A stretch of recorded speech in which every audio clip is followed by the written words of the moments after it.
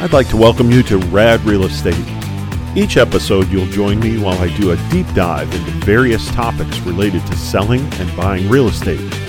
I'll talk about the state of the market, how to negotiate a contract, getting a home ready to sell, what to look for when buying, how to buy with a builder and what to expect, what's in the economic news, market trends, and how it all relates to real estate.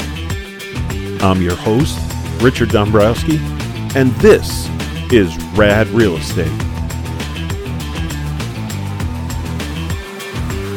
Well, hello, all you loyal listeners out there, and thank you once again for joining another episode of Rad Real Estate. I'm so happy to be here and giving you information about the real estate market, the economy, and so forth. And today we're going to talk about the economy. Yes, indeed. What's happening in the economy? My goodness. I guess the other question is what's happening with interest rates, because those things are all related. And we know right now that the Fed keeps raising interest rates because of inflation. And there's a direct correlation between inflation and the Fed policy on money. But let's dig into that a little bit. We're talking a lot about inflation right now, but it really was happening with the run-up of home prices. We saw that in every market, virtually every market across the country, where home prices were just getting out of control. And what should have happened at that period of time with the Fed is they should have been raising interest rates then, because it would have slowed things down just a little bit. The economy was overheated at that time, and people were getting unprecedented returns on their real estate investments. And I'm not saying that's a bad thing. I'm just saying that the rates that at which that was happening far exceeded what anyone would have thought would have been normal or even excessive. It was far beyond excessive. But in any event, we're there, and the Fed didn't raise those rates to slow to an acceptable pace, and then inflation began to run rampant. There were other factors that were involved there too. We're going to talk about that as well.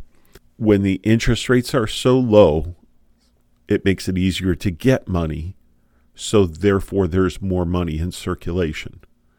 And then add COVID-19 to that, which slowed down the supply chain of things coming in and going out of the country. Prices went up, and begrudgingly people paid them. We talked about that during the COVID pandemic. I mean, prices were going up. You went to get a roll of paper towels, and it was outrageously priced, but we paid for them because when the stores finally had them on their shelves, we said, boy, we better buy them no matter what the price. And that kept pushing prices up. Now, inflation is caused by those types of things, but let me talk a little bit about how inflation is measured and what inflation is, how it's defined. So inflation is defined as a rise in prices, which can be translated as the decline of purchasing power. So just those things that I was talking about, like a roll of paper towels as an example. The Consumer Price Index is a tool to measure that inflation. And how that's measured is the average price increase of a, open quotes, basket of selected goods, close quotes. And what's in that basket of selected goods? Well, that can change year over year, but generally speaking, it consists of food and beverages, including groceries and dining out, so going to a restaurant, what have you. Housing expenses such as rent, utilities, and home maintenance. Transportation costs, including gas, which we've seen an increase in the gas prices. And people will point to the crisis in Ukraine for that, but I would also contend that part of it is the XL pipeline that was shut down at the beginning of this administration because it made our fuel, or at least the perception of our fuel accessibility, it put it in question. So then the prices go up. The oil companies are opportunistic. They see something like that, they pounce on it, prices go up. The other things that are included in that transportation cost would be vehicle maintenance and public transportation too. Then there is healthcare expenses, including medical care and insurance premiums. We've seen that run amok as well. Education expenses, including tuition, books, and supplies, personal care for toiletries and haircuts, things like that. Recreation and entertainment expenses like going to a movie or a sporting event or gym memberships, all those things fall into that category. And then there's clothing and footwear purchases. Of course, household goods and services like furniture, appliances, cleaning supplies, home repairs. And these items are typically weighted based on their importance in the average household. So from an inflationary measurement standpoint, 2% inflation year over year would be considered normal. At times this year, we've seen a 9% year over year increase. And that's just a snapshot. So imagine if you have an increase this year, there was an increase last year, an increase the year before, you've got increases upon increases, and it's getting out of control. So our dollar is not going anywhere near the distance it used to even 3 and 4 years ago. During the lockdown, the government wanted to make sure that the economy didn't collapse, so they pumped $5 trillion into the economy in stimulus spending. And we all heard that stuff on the news. But it's hard to put that in perspective, $5 trillion. It's just 3 more zeros than, in the billions. But let me explain a little bit about that, just to give some perspective, okay? So if I asked you as an individual, if I was able to give you $1,500,000 to spend in a year, could you spend it? And I know you don't need to think about that because the answer would likely be, of course, I could spend $1,500,000 in a year. And there's no restrictions on how you could spend that money. Could you do that every month for a year? Yeah, it'd be fun and interesting and difficult, but I certainly could do it. Could you do it every week for a year? And that is $1,500,000 to spend every week, 52 weeks for a year. Well, that might be kind of tough, but you can make some big purchases and spend that money, right? How about if I told you had to spend $1,500,000 every day for a year? Could you do that? Likely the answer is, I don't know if I could do that. But if you were able to spend $1,500,000 per year for 2,000 years, you would be at $1 trillion. Think about that. During the COVID-19 lockdown, the federal government pumped $5 trillion into the economy in stimulus spending. And part of that was the Payment Protection Program, which was a PPP loan, which really wasn't a loan at all. It was a gift, and it was meant to keep people going. The economy was suffering. Supply chains were closed down. There was no chain. And what people were doing is they were saving that money, because not only were they getting this money from the federal government for filing some minimal paperwork, they also weren't made to pay their mortgages. They also weren't made to pay their rent, and people were taking advantage of that. And they saved that money. And part of that is what led to the highest level of personal savings in the country's history. And now, with all of this inflation and people having to spend money on all those things in that basket of goods, our day-to-day needs, we've gone to the highest level of personal debt in our country's history. That means people are using their credit cards. They no longer have that savings. They burn through it. And it's crazy. It's just absolutely crazy. And so now what?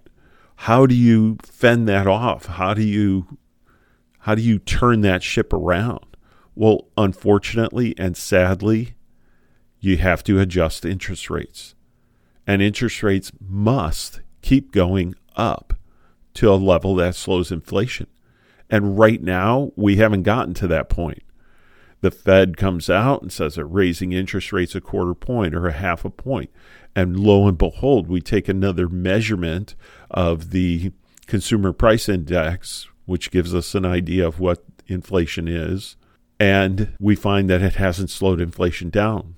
So the Fed comes back out and says, okay, we're going to raise interest rates again. Part of me thinks that we should have just raised interest rates 5% 2 years ago. And then it would have been so difficult for everybody to handle that, but it would have stopped the inflation in its tracks. And we would have been dealing with the fallout from that right now. But I think it would have been a better solution than this trickling up, because I think overall we're going to end up at a higher rate than we would have if we just bit off the whole thing. So higher interest rates encourage more saving, because if you can get a higher interest rate at your bank, then why not save your money and earn interest if you can't? Doing this slows down spending, which slows down demand, which should decrease prices. It's the old supply and demand. The demand goes up, the prices go higher. The demand goes down, the prices go lower. It's the same thing with, airfares, as an example. When people had money, they were traveling a lot. The airlines were charging lots of money, which they are right now. But with inflation, they're going to have to figure out another thing to do because their industry is going to slow way down, and they don't want that. The crazy thing that happened recently with the failure of the Silicon Valley Bank is that we just got word from our president who said, we're going to step in, the federal government is going to step in, and we're going to make people whole that lost money as a result of the collapse of that bank. Well, that could have serious ramifications because the standard federal guarantee is up to $250,000. Well, there are people with $10 million in that bank, and now the federal government's going to step in and make those people whole. I mean, I feel bad for them because they're losing money, but that's not the taxpayer's responsibility. It really should not be resting on the shoulders of you and I to bail out these millionaires that put their money in this particular bank. If they're savvy enough to have that much money, they should have been savvy enough to understand the risks associated with putting their money in a bank, and that much money in a bank. I mean, that's just reality. But the government could have stepped in and fended off the failure of this bank because their policy of this bank was to invest their money in treasuries. Okay, they had their assets in treasuries. More than 50% of the assets they had available were in treasuries. And that's a great policy to have when the economy is booming. But it's really bad when interest rates are on the rise and the economy is not doing so well. And that's what happened. Well, if the federal government stepped in and said, we're going to guarantee the payment of the treasuries when they mature, then everybody could have stayed at ease a little bit in this situation, but that didn't happen. The Fed just came in and says, they failed, so don't worry, we're going to make you whole. But listen, back on the interest rate thing. If interest rates aren't raised, we will fall into a recession. That's a fact. That's what will happen. That's what history shows.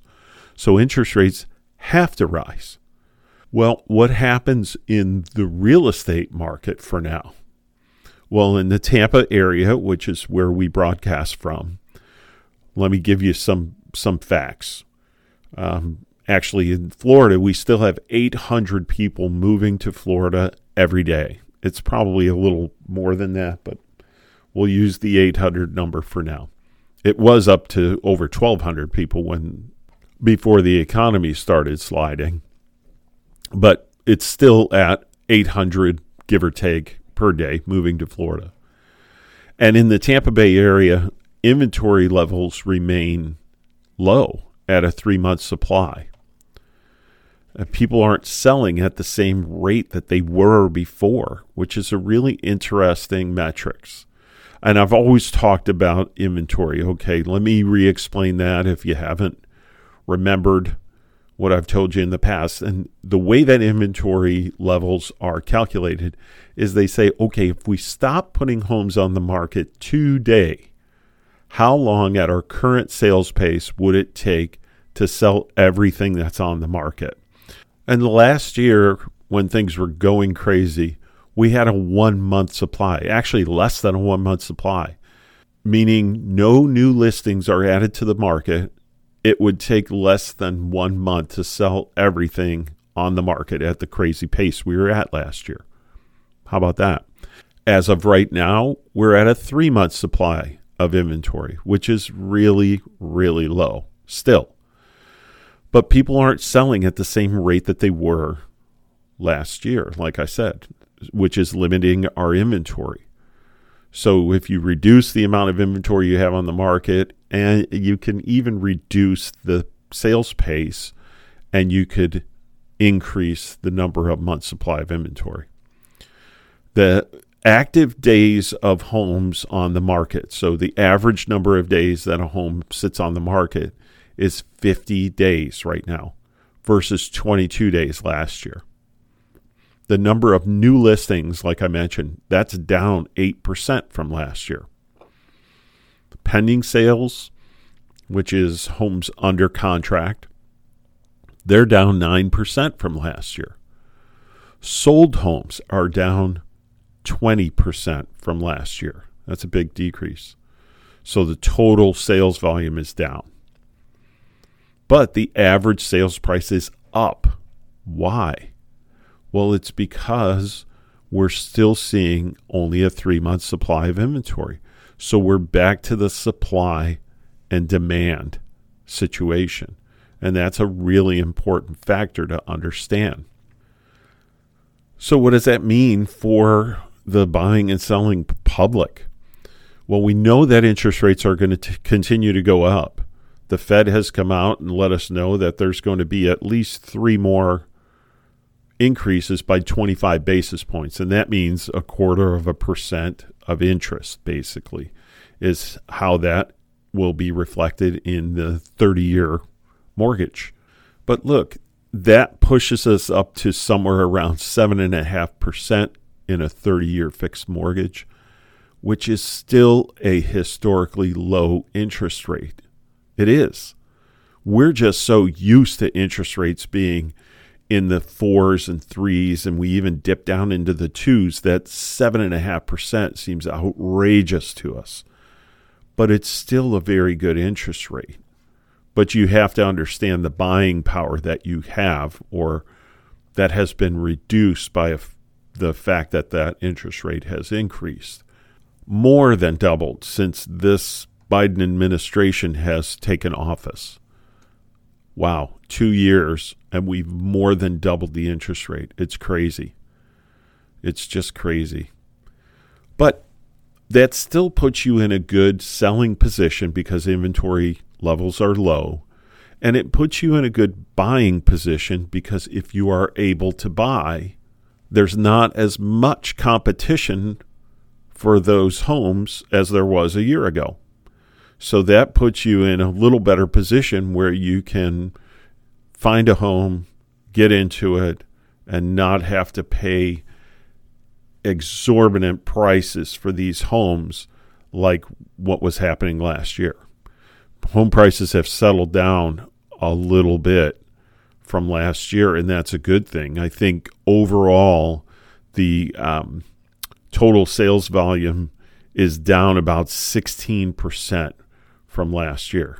I don't want you to misunderstand. The real estate market outlook is not bleak by any stretch unless we enter a recession, and then things will definitely slow down. But the Fed is doing what is necessary to slow down and hopefully really ease up the inflation numbers so that we can get back to a normal economy. I hope they're doing it. I believe they caused this inflation by and large. And now they need to take these drastic interest rate increase measures to stave off the inflation they created. But we are where we are. The Tampa Bay market is still very strong, as are most markets across the country. And I wouldn't let what's happening now discourage you from making a move that is important to you, for you, your family, your job, what have you. We're not in the situation where you should hunker down and not do a thing because you're fearful of whatever's happening in the economy. We're not in that position right now. Interest rate increases are a fact of life that we all have to live with. It will cycle through, will decrease as well over time, and that's just how that whole industry works. We were really living an environment for a very long period of time that was extremely friendly to real estate and kept the interest rates down. So it helped home building, which drives a lot of the economy, and it helped resales as well. But hang in there. Everything is, like I said, not bleak. Things are still good. The Florida market is still fantastic. The weather is outstanding. I think it's 76 degrees here in mid-March today, sunny and wonderful. I thank you once again for supporting Rad Real Estate and being with me once again on this episode. And I am looking forward to seeing you next time.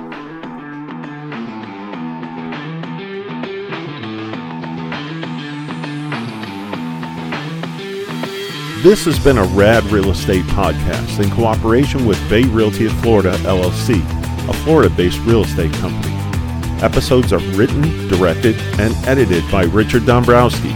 The views expressed on this podcast are the opinions of the host and guests of the show and should not be used to make financial decisions or in buying or selling real estate. To find out more information, contact the host directly at bayrealtyofflorida@gmail.com. The theme song is Action by Cube Sounds and can be found on Pixabay.